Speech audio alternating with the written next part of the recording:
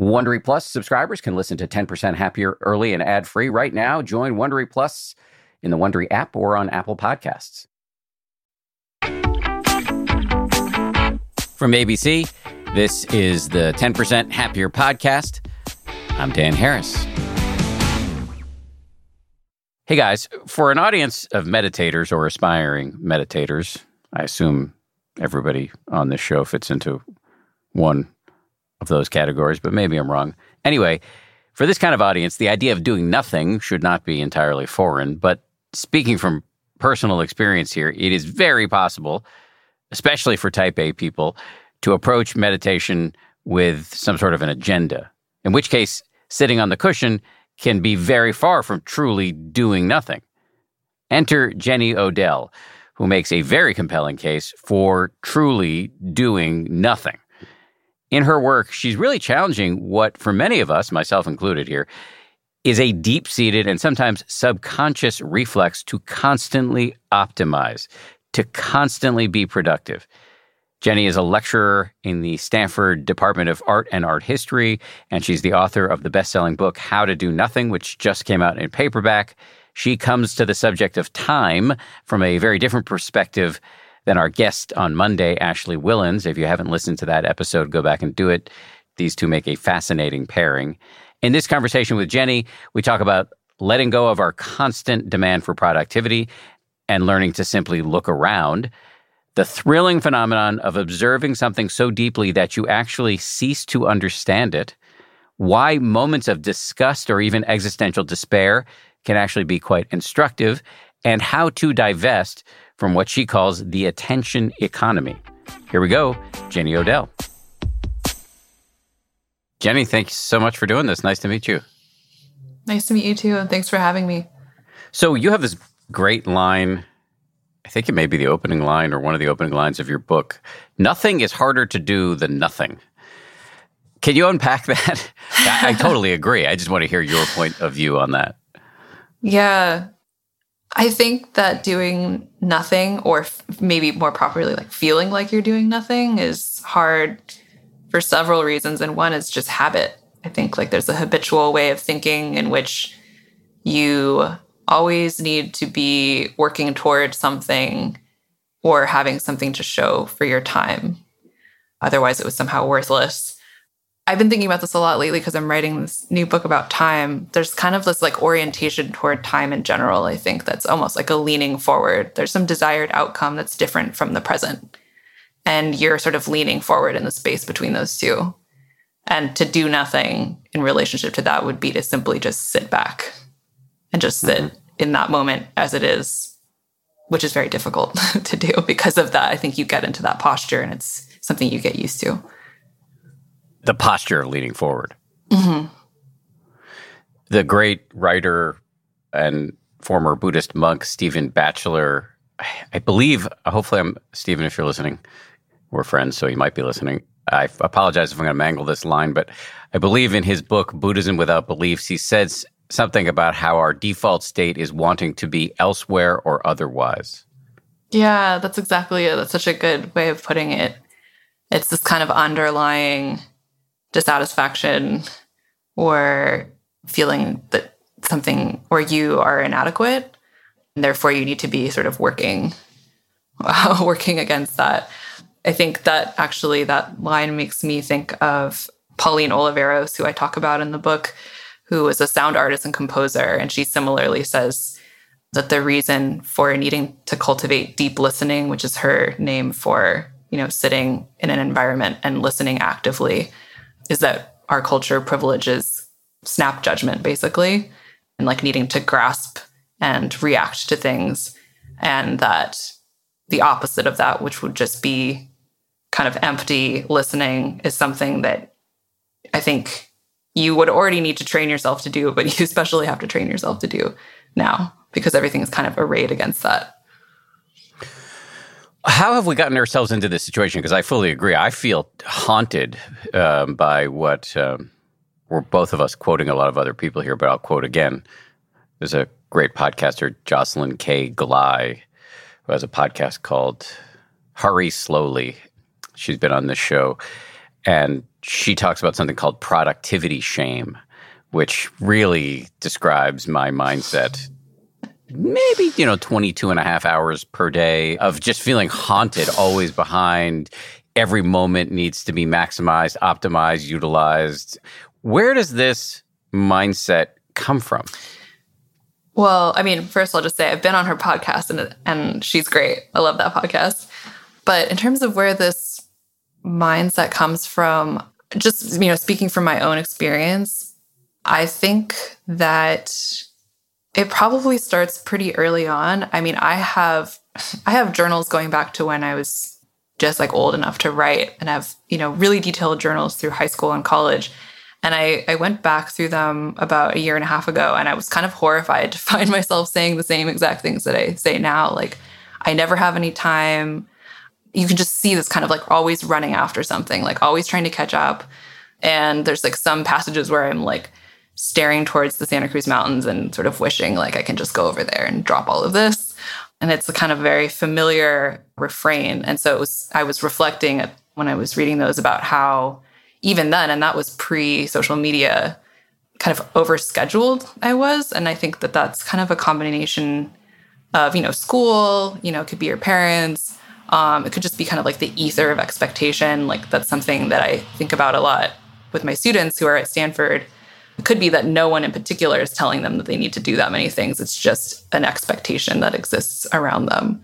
So it's really like a culture of busyness or a culture of productivity where, yes, like technically you are free to not participate in that, but you will feel the pressure of not falling in line with that culture. I believe your book, you've described the book as I'm now referring to How to Do Nothing, not your forthcoming book about time, which I also be curious to talk a little bit about. But I believe you described it as a critique of capitalism. Would you pin some of the blame for this kind of productivity shame mindset we have, the struggle we have with doing nothing, on capitalism? Yeah, I certainly think that it lines up with capitalist ways of valuing time, or a certain like picture of productivity, which is pretty specific. It's like the production of visible, tangible, commodified value over X amount of time, versus the quote unquote productivity that I kind of try to put forth in the book, which is much more connected to a less linear, more cyclical kind of way of thinking about things like maintenance, care, where you may have nothing to show for your time within one frame of reference, but actually it was hugely productive of meaning or care or something like that in this other frame of reference.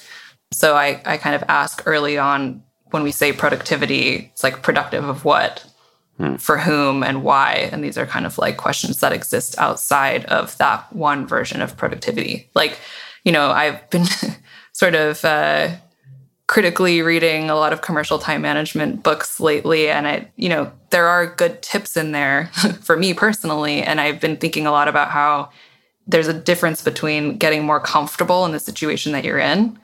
So like getting more streamlined so that you can be more comfortable in a capitalist situation, versus questioning some of the premises that are underlying that, which is not something that's going to happen inside that time management advice. That advice is really addressed to kind of like treading water, in my opinion.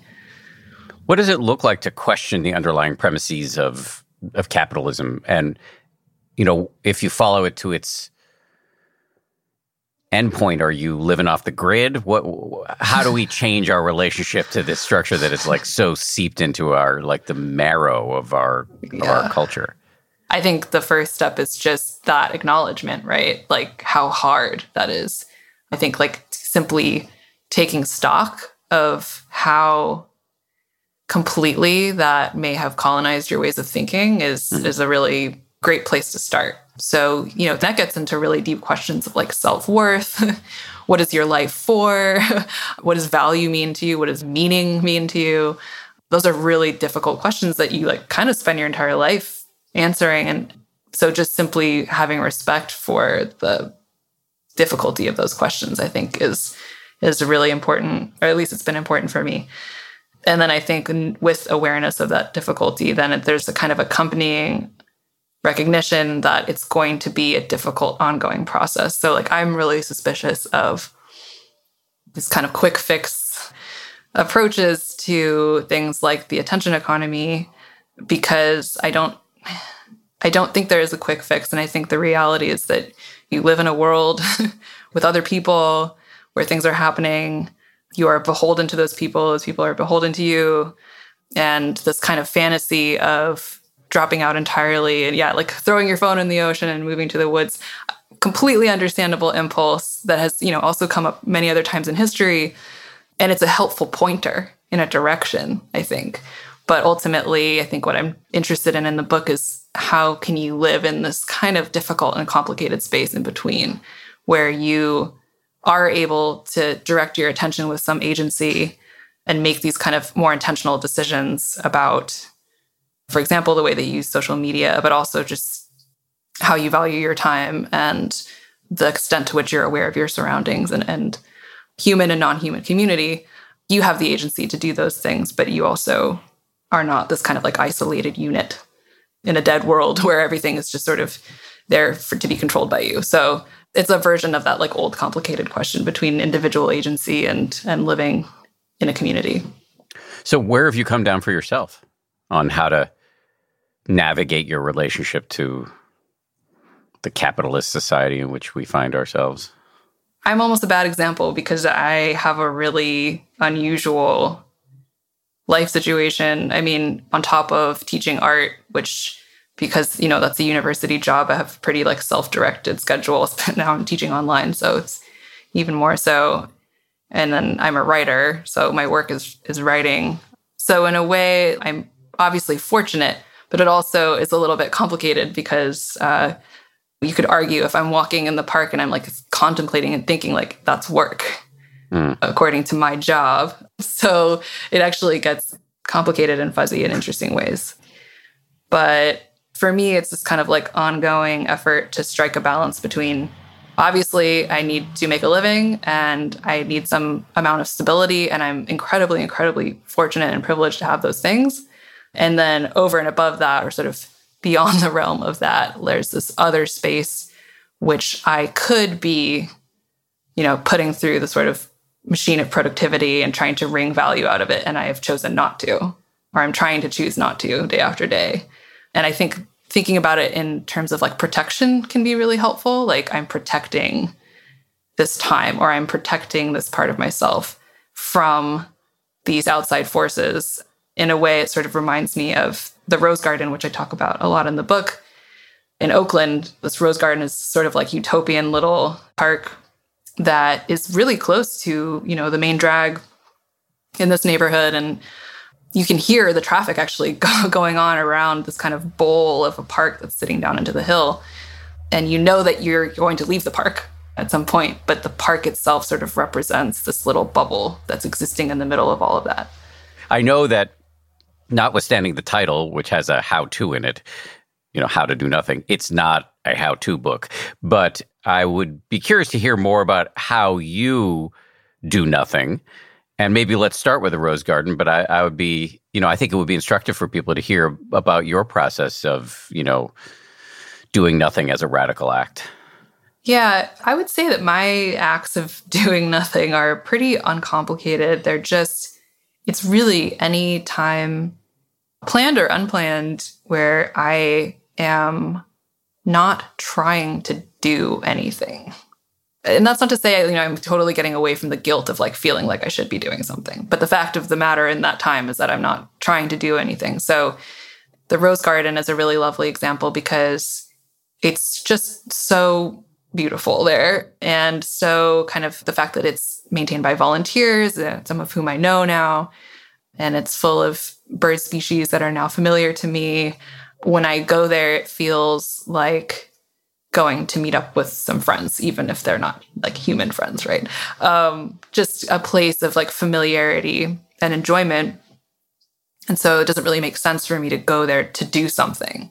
Going there is the point. If I'm there, I have achieved my goal. And really the only thing that I'm doing there is observing. observing, appreciating, being surprised, letting my mind get unbound from these very small cycles of anxiety, despair, whatever else is going on, doom scrolling on my phone.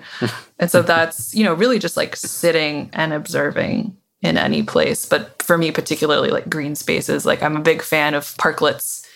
Oakland has a lot of nice little, sometimes it's just unnamed parklets where there's like one bench and it's near a creek where it happens to be above ground.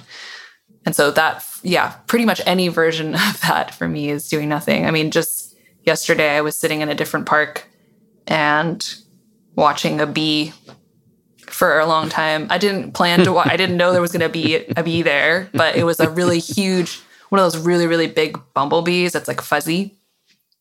And the bench was right next to a plant that's like right up in your face when you're sitting there.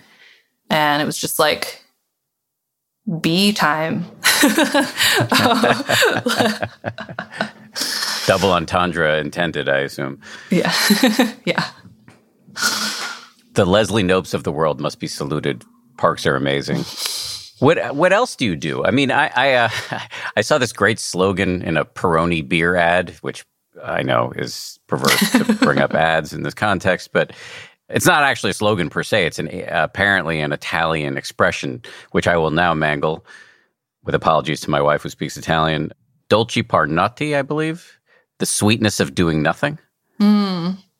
So sometimes for me, that's like, lying and putting my face into one of my cat's bellies, or just my son is playing in a room and I just lie on the ground and heckle him gently or whatever.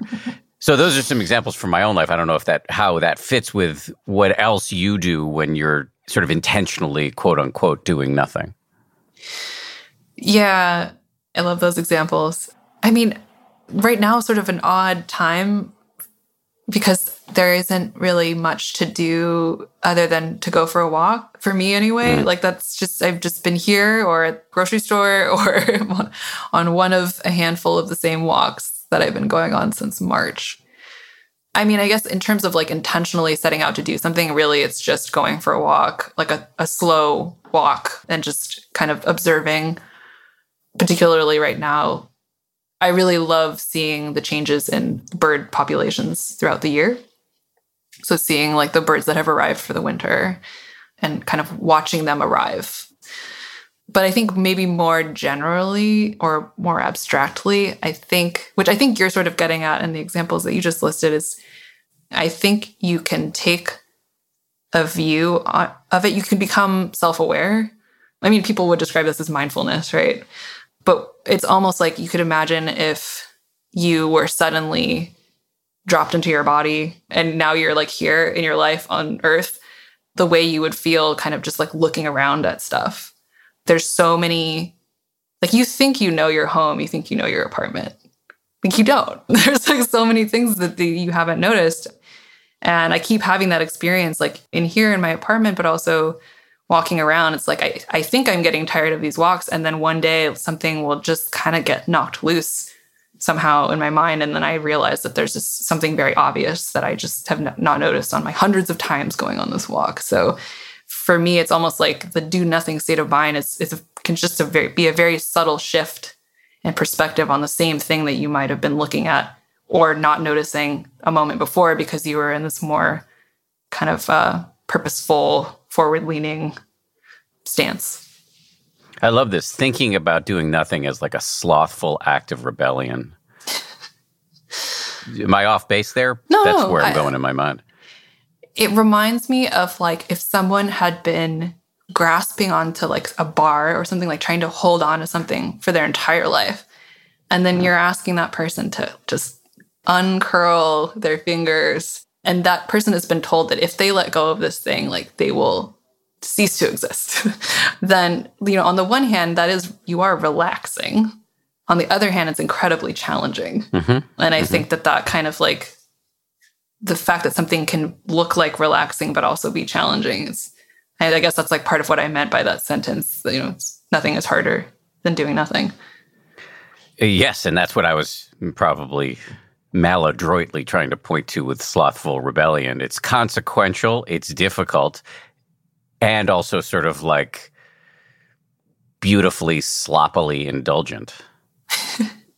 Yeah, I like that about it. And I think there's also some humor in that as well. Like, I mean, one of the reasons I love Taoist stories so much, there's often a sense of humor in them, of like, almost like you realize that you've been like running around in these tiny circles and then suddenly you zoomed out and the punchline is that like there was all this space around you. That's funny. It's funny that something could be hard and easy at the same time. There's a really groovy meditation teacher who's a great friend of mine and just an awesome member of Homo Sapiens, Jeff Warren. And he talks about meditation or practice. He uses the word practice in a really broad sense. So it doesn't have to be it. And in some cases really shouldn't be fold yourself up into a pretzel and do the traditional meditation. Everything we do trains the mind. So you can train the mind in lots of ways. And Jeff tries to be very democratic, small d, democratic in his approach. He's Canadian, so he's definitely not a member of either U.S. party. And he did this thing where he collected from his various followers online. He's got quite a robust following online. And he collected people's practices. And one of them is coming to mind. I wish I could quote this woman's practice verbatim, but I'm going to try to reproduce it to the best of my ability, but just to see if it fits with you. She says, I deliberately try to waste time. I will sit at my desk when the workday's over with nothing to do. I will actively watch old Taylor Swift music videos instead of something good for me on Netflix or whatever. And that idea of deliberately wasting time, it feels, quote unquote, wasting time, feels like it fits into what you and I are discussing here of this interesting rebellion, this interesting letting go. Does it land for you? Yes, except the idea of sitting at my desk any longer than I have to is just painful to me. You're right. I did have that response too. Yeah. I mean, and I guess that is an example of the fact that for me, simply not working or sort of not optimizing the time that's left over from that in and of itself, there's something more specific than that I'm usually looking for. And that is some sense of like getting outside of myself. So like dissolving the ego a little bit. Like one of the reasons I keep mentioning going outside, it's like if I don't have to be here at my desk, I want usually to be outside because it sounds cheesy, but like if I leave, for example, and I go on vacation, I come back, I feel like I need to walk around to see all of the like bird species that live in my neighborhood, as if you just got home to your neighborhood and you're saying hi to everyone. Like I'm back. There's some sense of, just sort of connection and embeddedness, I guess, with something larger than myself. I think that is often what I am seeking in those kinds of moments. And so it's because everything else, like working or participating in social media, feels like the opposite of that to me. It feels very isolating. It feels very concentrated on me as a sort of like bounded identity. And that for me goes really hand in hand with that kind of forward-leaning quality of needing to accumulate things to that bounded identity, like add value. And so I'm always trying to find ways to get out of that, to sort of like counterbalance that. Because you could spend your whole life in that mode. And that, to me, would be a real tragedy because it would be almost like you tunneled through your life and you never looked around. I think many people do that. I spent a huge chunk of my life doing that, I believe. You made a really important distinction there because I was off on my whole like slothful rebellion thing. And the tweak that you added, at least what I heard, was that for you at least, it's not just, hurling yourself on the ground and just lying there, maybe sometimes. But what I heard as an add-on there is that there is an intention there. It's not an intention that would fit or slot nicely into capitalism, but it is to kind of dissolve the small self, connect with the world around you, whether it's birds or humans or whatever. There is something more there than just sloth. Am I in the neighborhood there? Yeah, I think so. It's funny because it's like basically two very different forms of desire. It's like there's the grasping desire of getting more bang for your buck with your time and having results to show for it versus the desire that I feel, for example, when I'm looking at that bee, it's like strange to call it desire, but it's like when you're really fascinated with something, it's almost like you're falling into it. It feels almost like this vertigo. And somehow, like, the more and more you look, the more and more that happens. I wrote this piece for The Atlantic earlier this year that was a review of 2 bird behavior books. They're both, they're recent. And there's this kind of interesting phenomenon in both of them where the more we learn about bird behavior, it's like the more we know that we don't know. Like, there are things that we've learned that birds know how to do, and no one knows why. Like, there's a species of bird that can predict hurricanes like 2 months in advance and change their flight path, and no one knows why. But we know they do. And to me, that's kind of like an analog to this feeling of like you can look more and more at something and not only not grasp it, it's the opposite.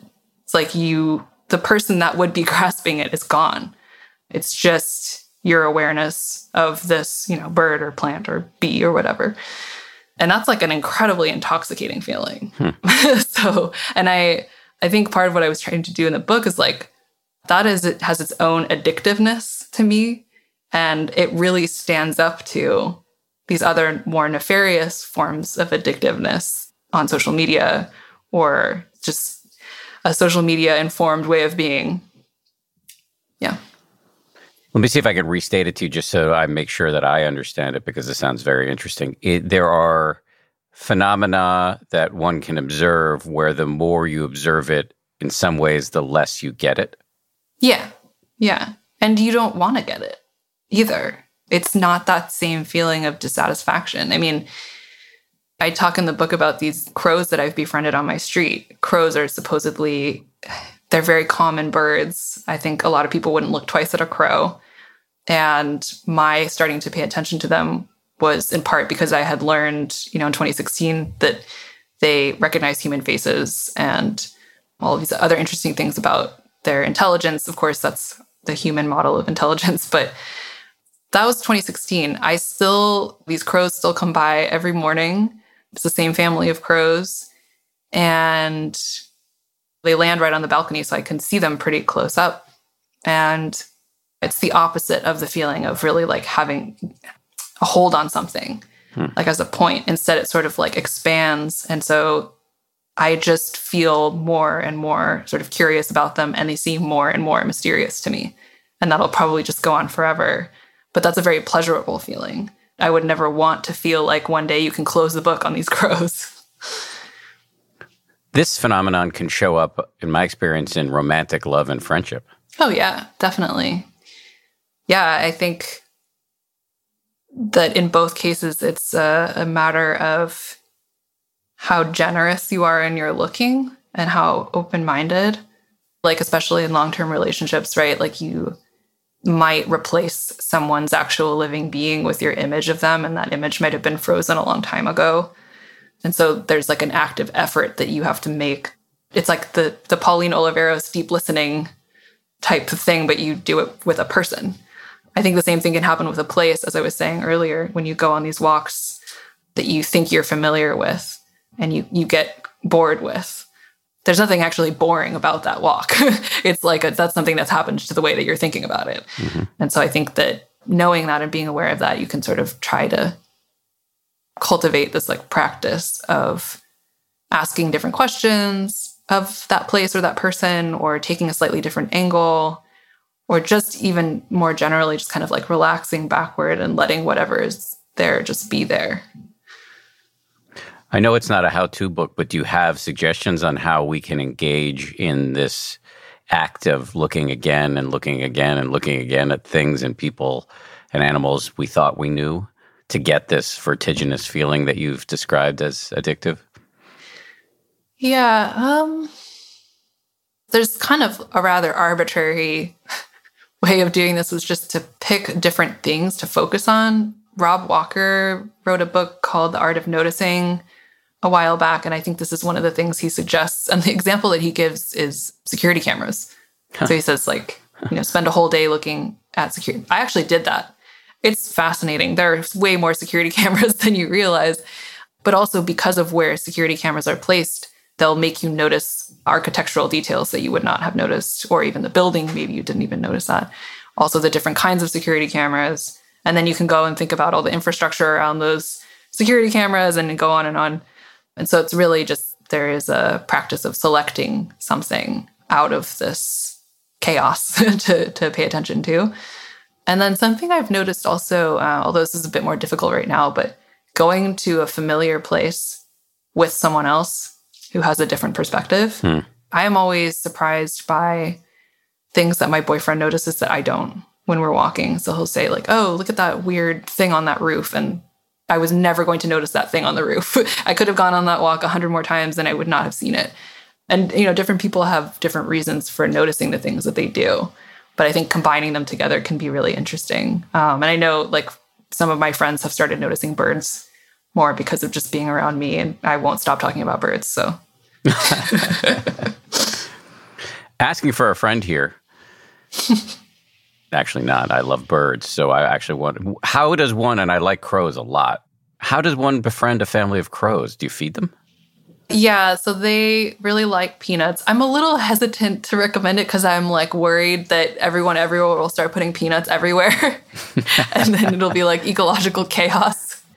But yeah, I think, once in a while you leave a peanut out for a crow. I mean, the thing is, I think that they notice, if you're the same person in the same place at the same time, and they are too, I think they notice that.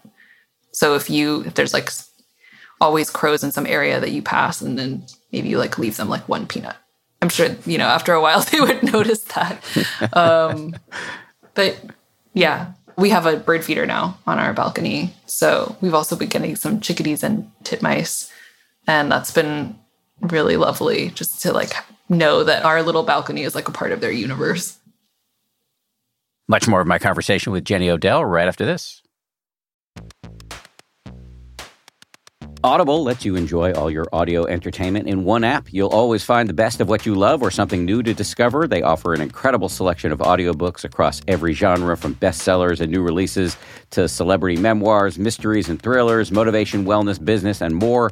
Audible is the destination for thrilling audio entertainment with highly anticipated new releases and next listen recommendations for every type of thriller listener. The selection over on Audible when it comes to true crime, mystery, and thriller is quite extensive. They've got John Grisham, tons of stuff by Stephen King, David Baldacci. My favorite that I've checked out recently in the crime fiction genre is called Age of Vice. It's by Deepti Kapoor. It came out not long ago. Not only is it thrilling and very, very plotty, but it's also written incredibly well. It's truly literature. Deepti Kapoor is a force of nature as a writer. Age of Vice, it takes you into the underworld in New Delhi in India. I absolutely love that one. As an Audible member, you can choose one title a month to keep from the entire catalog, including the latest bestsellers and new releases. New members can try Audible free for 30 days. Visit audible.com/10% or text 10% to 500-500. That's audible.com/10% or text 10% to 500-500 to try Audible free for 30 days. Audible.com/10%. The Taste the Mediterranean sales event is going on now through March 19th at Whole Foods Market. It's a store-wide event packed with flavor. My family and I are regulars at Whole Foods Market. We've got one, I think, less than a mile and a half away from our house. This Taste the Mediterranean thing sounds pretty cool. They've got Mediterranean-inspired flavors. You can save on Parmigiano Reggiano, charcuterie, and ground lamb. They've got delectable seafood choices. You can save on whole branzini and sustainable wild-caught sockeye salmon, which is a regular feature at our dinners in this house. My son loves that salmon from Whole Foods. And I'd be remiss if I didn't point out all of the 365 by Whole Foods Market products. Stock up on wallet-happy Mediterranean essentials like feta cheese crumbles, whole wheat, pita pockets, and more. I am constantly consuming these 365 products, including the raw cashews, which I snack on all the time. We love the 365 sea salt and pepper. We love their sushi rice. You get the picture. Go check it out. Taste the Mediterranean now at Whole Foods Market.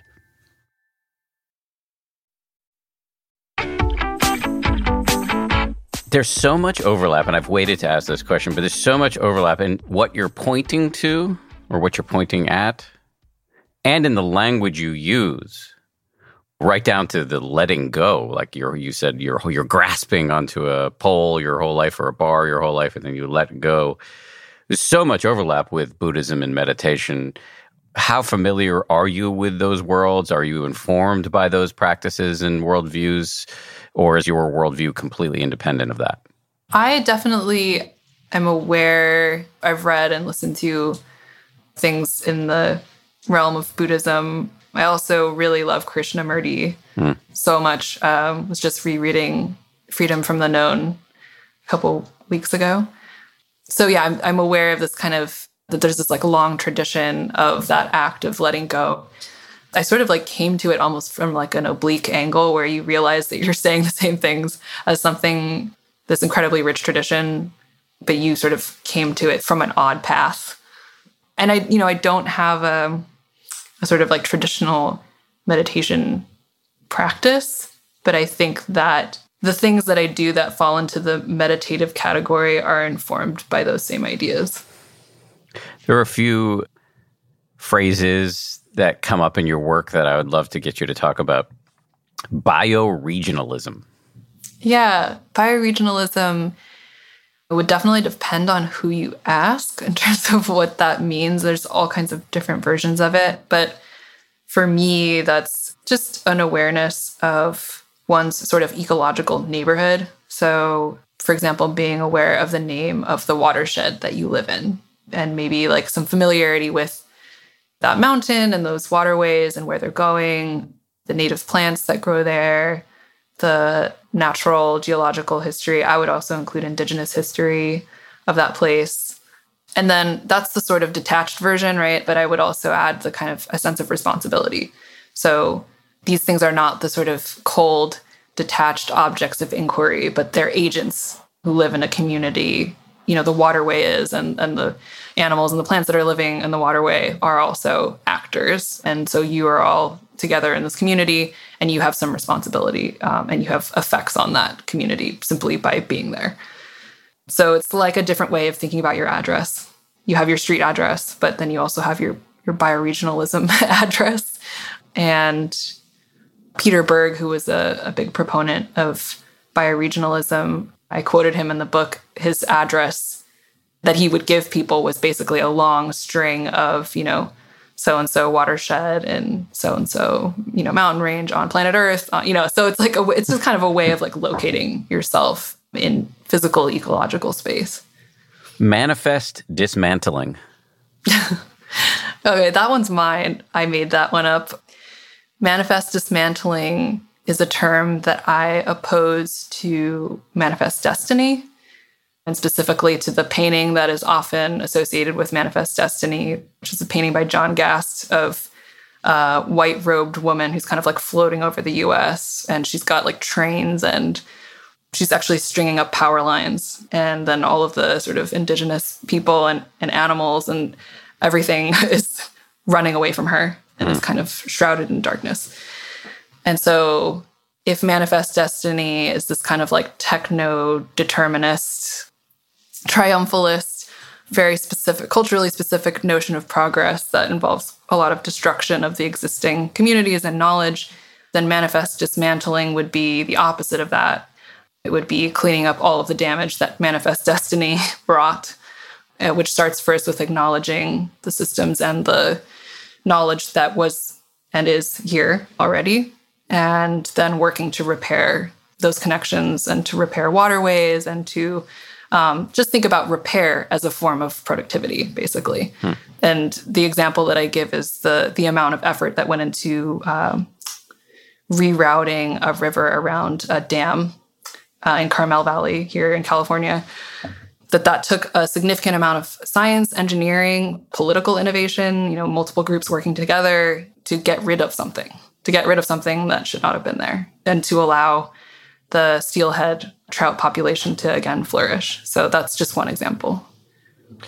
You've, I believe, said that one of the things that kind of, looking back at your book, that you might have wanted to have included more on was stuff around privilege. Am I right about that? Yeah. I think it's pretty significant that the book came from a talk that I gave in 2017 that I wrote in part in reaction to the 2016 election. And that conference was for people who are sort of working in art and technology, which is the background that I come from. And so in a way, from the beginning, it was written by someone in a very specific life situation with lots of privileges and stability, and addressed to other people in similar situation. And I think that definitely comes out in the book. And I think that as much as I tried not to make it self-help, it risks having the same problem as other self-help, which is that it only is helpful to certain people, right? Like it's only helpful to someone who has enough time, I think is the really big one in my case. Someone who has time or temporal autonomy to make those choices about how they value their time. Whereas like it's not useful to someone who does not have time or does not have control over their time. And is simply just trying to make it. So I think I sort of tried to make that clear in the book, but I feel like I probably should have emphasized it more, and actually is sort of the impetus for this book that I'm writing now. It's kind of a useful thorn in my side in terms of thinking about that question of time. How would you plan to address that in the new book? I mean, what can you say to folks about thinking creatively about anti-productivity and not trying to optimize every moment if they feel like, I have to in order to pay the bills? Yeah, I mean, I think what I would say to that person is that nothing about that is their fault. So there's a really big difference between someone who just has no time and is completely stuck in that situation versus like, I look back at especially the last 4 or 5 years, and I was always too busy, but that's a lot more my fault than it is for someone in the first situation, right? So a big part of this research that I've been doing for this book is like, there's been a lot of really interesting like writing about the difference between those two situations and the role of choice and agency in someone's experience of time scarcity. And I think with that is the acknowledgement that the realm of individual agency and choice and directing one's attention can only go so far, right? Like ultimately, if you want to talk about making more time for more people, then you're going to have to talk about things like organizing, like workplace organizing, unions, structural things like universal childcare. You kind of can only go so far without having to then talk about those things. And so part of my motivation in this upcoming book is not just addressing that kind of missing part of the last book, but also I feel sort of compelled to point out that like that time management and a certain kind of bootstrapper mentality, which I feel is very American, where it's like, just manage your time better. That's like, it's incredibly cruel to sort of say that to someone who isn't in the situation that they're in because they didn't know how to manage their time. But that's often how it's framed, right? It's like, just buy this book and it'll solve all your problems. But then it turns out that all of the suggestions are like, well, just outsource all of your work. Just pay someone else to do it. And it's like, well, okay, that's going to work for a certain subset of people, but not a lot. Do you have a sense that change is afoot, that among the privileged who can, quote unquote, manage their time and maybe shift out of a constant preoccupation with productivity, that there's a shift happening at that level and or a shift happening at the policy level so that we don't have so many people who, through no choice of their own, need to have their hair on fire every waking hour? I don't know. My sense is that within maybe very specific and privileged realms, maybe yes, especially with the pandemic, right? It's like, oh, it turns out you could work from home. Oh, it turns out like you can have an entire company pivot so that like people can work from home. I feel like I've heard about more places trying out different experiments with time, like giving certain days off or giving people more flexibility. I think there's also had to be more of a kind of reckoning with childcare and work and the flexibility that that requires.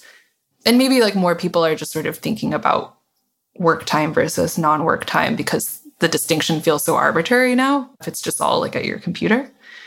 But at the same time, it's like, I just think about Amazon, right? What is going to stop Amazon from completely exploiting every single second of their workers' time?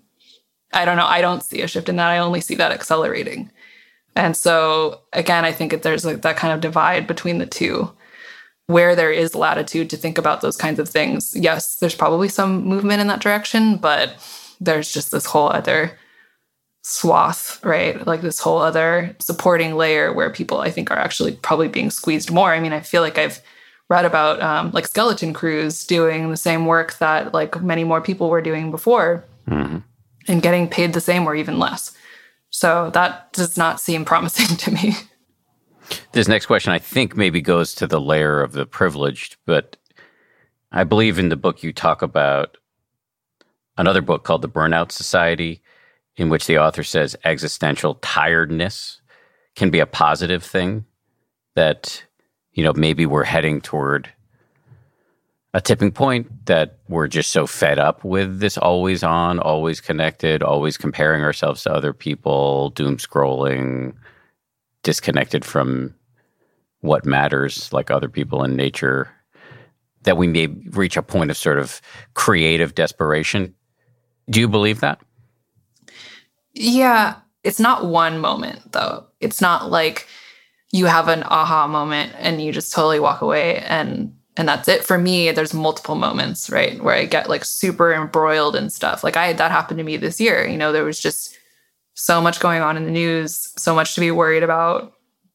Yeah, I did find at one point in the year that I just had kind of reached like a mini breaking point.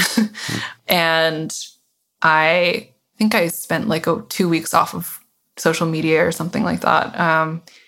And just like changed some of my habits, and things were very different after that. But I'm sure that in the future, like this will have to happen again. Right. I think it'll just be once in a while you reach this point of disgust that is actually quite instructive. I mean, I think that's kind of like where that's what happened to me in late 2016. I think that's where How to Do Nothing came from, was like a moment of being just totally flattened.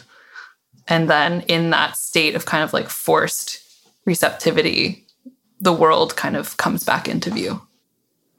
And if I'm hearing you correctly, it's happened even after having written a book called How to Do Nothing, and you expect it to continue to happen, that this is a natural cycle of dysregulation and then re-regulation. Yeah, I think so. And I even if it's not, I think that it's thinking about it that way kind of puts less pressure on you, right? Like I know this is talked about in Buddhism, right? Like you can make being sort of goalless into its own goal, right? Like you could try to optimize your doing nothing. And so I think like being realistic and just saying like, this is just a lifelong commitment to re-examine over and over again. And it's never going to be total perfect control. It can't be. That I'm just like committing to asking myself these questions over and over again. I have personally fallen into the trap of making my meditation into a box to be checked.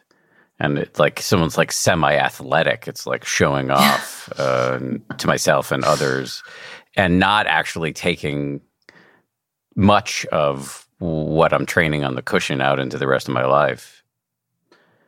So yeah, and then having to recalibrate.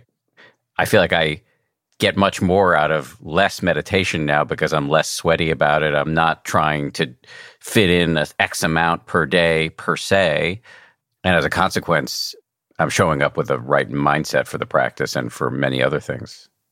Yeah, I mean, it's amazing how we can turn anything into a really goal-directed practice. I mean, for a while I was getting that way about my number of miles walked a day. And then I was like, this is so silly. Like, you know, like, when did this start? But something I have been thinking about a lot during the pandemic is that in some ways it's very understandable this impulse to want to control something about your life or about yourself, right? It's like you're surrounded by a situation in which everything's out of control, especially right now.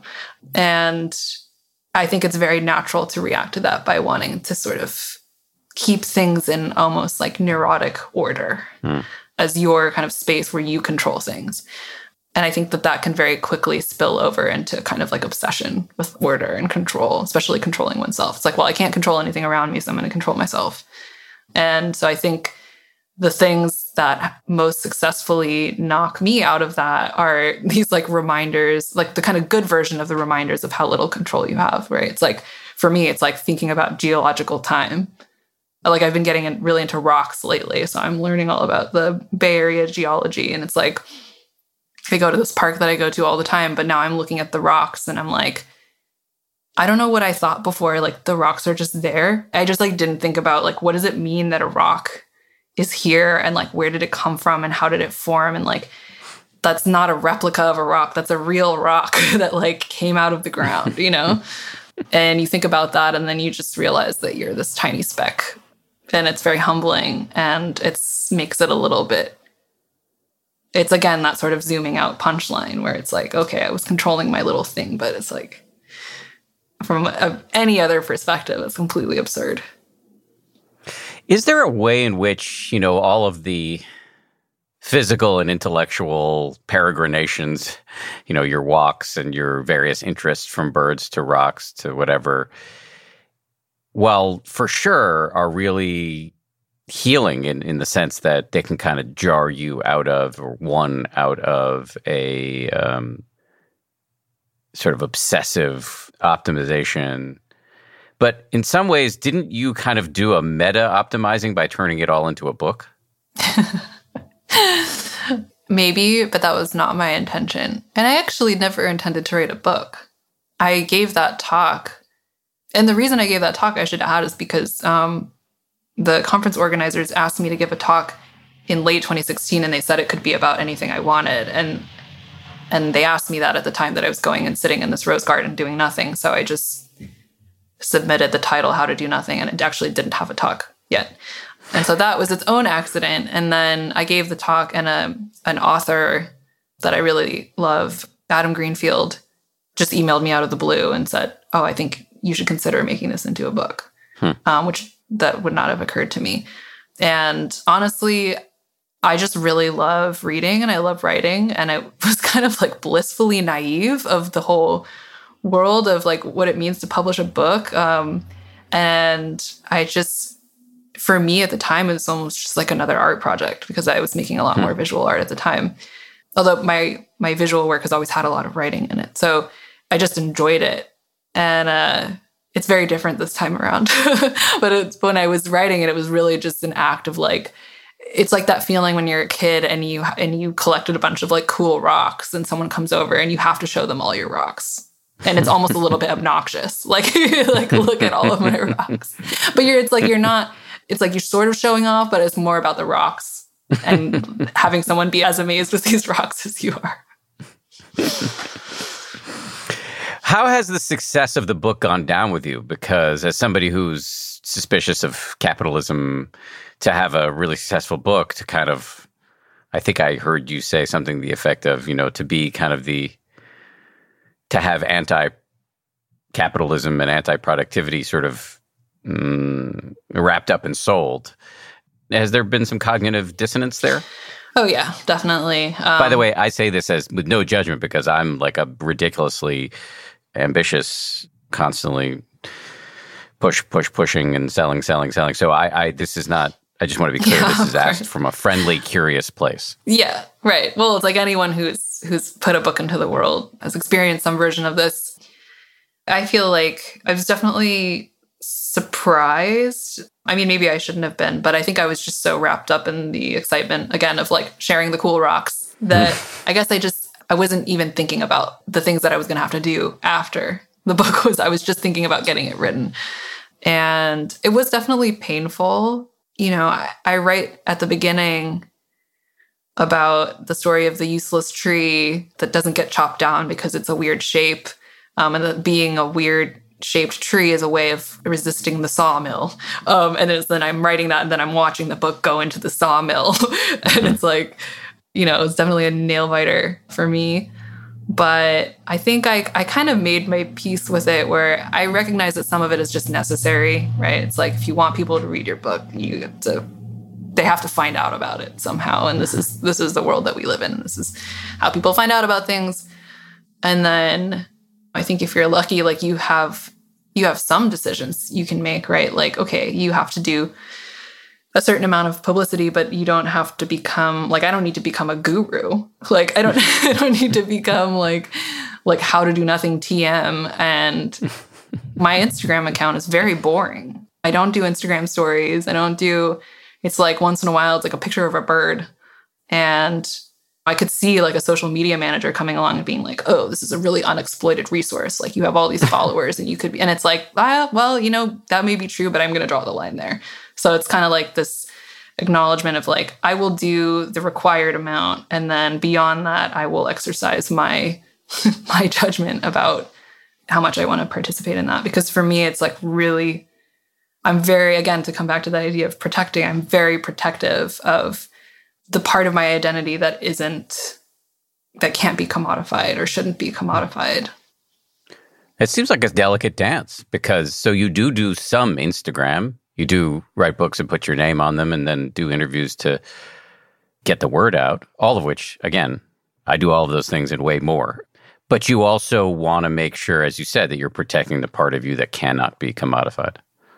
Yeah, it is very delicate. And that's another one of those things where it's like, the needle goes back and forth. It's like, oh, I'm doing too much, or I've sort of lost sight of myself. And then, or like, I need to do more, or, it's just this kind of like constant adjustment.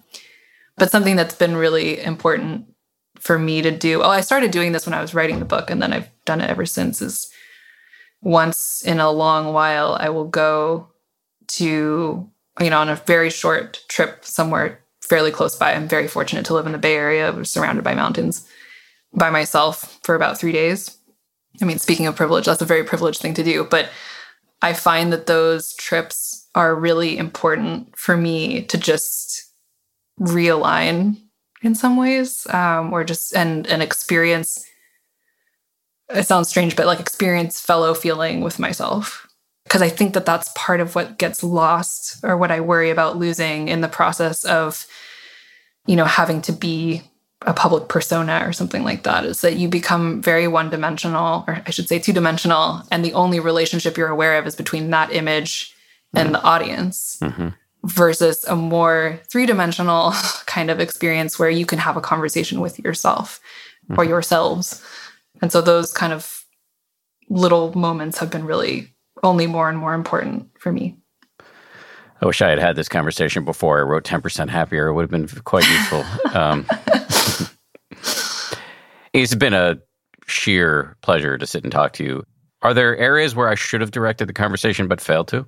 I would maybe just add one thing, because it's been so helpful to me during the pandemic, which is towards the end of the book, I asked this question. Basically, if you're talking about the attention economy, like what if you divested some attention from the attention economy and you reinvested it elsewhere? And part of what I'm suggesting and reinvesting it in is your ecological surroundings, but it's also just other people. And I have found it very helpful during the pandemic to notice when I am being driven toward social media by feelings of isolation and loneliness, and to kind of recognize that and kind of stop there and then think, what is this really about? Is it that I need to talk to my parents? Do I need to call my friend? The thing that I'm seeking, where is it actually? Because it's not here. It's never there. So I have found it really, really helpful to kind of redirect those efforts or that attention toward specific people or specific groups of people. And, I've been getting a lot of yesterday I got 2 letters in the mail from friends. And I sat down. I mean, just think about how different this is than social media. I sat down, I opened them, and I read them. And then I just kind of sat with that. And it was like, that is to me worth like 1,000,000 times more than anything I'm going to experience on social media, even from friends. And so I think that those connections have always been really important. But I think as the pandemic wears on, I think that that's a really important strategy. I don't want to call it a strategy. It's just something to try instead of your usual engagement with what appears to be the social world. I like it I like it a lot because it's really, for at least the way I hear it, it's kind of building a new habit, a new muscle. You can notice what kind of self-medication am I doing as I reach with a zombie arm toward the phone to update my @replies on Twitter or whatever it is, how many likes I've got on Instagram. What itch am I trying to scratch here? It sounds like you create a new neural pathway that's like, okay, I don't actually need to do that. This is a cue to call mom. This is a cue to write a letter. This is a cue to whatever. Right. I mean, it could be a cue to just cry. Like, you know what I mean? Like, speaking of habitual ways of thinking, it's like, it's been so long that you can really like lose sight at the same time that you're like, wrapped up in the details of whatever, current tragedy is going on. You can also like lose sight of the fact that although you may be, like safe in your apartment, sort of living the same day over and over again, there is this like, it's a pandemic. So it's like, I think that there's also this risk of not registering these feelings about that and feelings about loss and mortality, that maybe sometimes when you're reaching for the phone, it's to not deal with that or to not look at that. Excellent point. I'm glad you brought that up, and I'm glad I asked whether I missed something. It's really great to connect with you. Thank you for doing this. Thanks for taking the time to do it. Yeah, thank you. It was a pleasure. It was both productive and anti-productive at the same time. That's the best combination. Thanks again to Jenny. Really enjoyed that conversation. Also want to thank everybody who worked so hard to make this show a reality. Samuel Johns, our fearless leader, our senior producer. DJ Kashmir is our producer. Jules Dodson is our AP. Our sound designer is Matt Boynton from Ultraviolet Audio. Maria Wertel is our production coordinator. We get an enormous amount of really helpful input from TPH colleagues such as Jen Poyant, Liz Levin, Ben Rubin, Nate Toby. As always, a big hearty salute to my ABC News colleagues, Ryan Kessler and Josh Cohan. We'll see you all on Friday for a bonus. If you like 10% Happier, and I hope you do, you can listen early and ad-free right now by joining Wondery Plus in the Wondery app or on Apple Podcasts. Prime members can listen ad-free on Amazon Music. Before you go, tell us about yourself by filling out a short survey at Wondery.com/survey. If you travel for work, you know to pack 2 suits. Business and swim. You know with your Delta SkyMiles Business Amex card, buying that plane ticket for a business trip can get you closer to medallion status.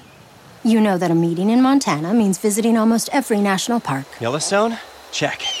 Because you're the chief excursion officer. It's why you're a Delta SkyMiles Platinum Business American Express card member. If you travel, you know. Terms apply. Visit go.amex/you-know-business. The early 2000s was a breeding ground for bad reality competition series. From shows like Kid Nation, CBS's weird Lord of the Flies style social experiment that took 40 kids to live by themselves in a ghost town, to The Swan, a horrifying concept where women spent months undergoing a physical transformation and then were made to compete in a beauty pageant. Hi, I'm Misha Brown, and I'm the host of Wondery's podcast, The Big Flop. Each episode, comedians join me to chronicle one of the biggest pop culture fails of all time and try to answer the age-old question, who thought this was a good idea? Recently, on The Big Flop, we looked at the reality TV show The Swan. The problem, this dream opportunity quickly became a viewing nightmare. They were isolated for weeks, berated, operated on, and then were ranked by a panel of judges. Follow The Big Flop on the Wondery app or wherever you get your podcasts.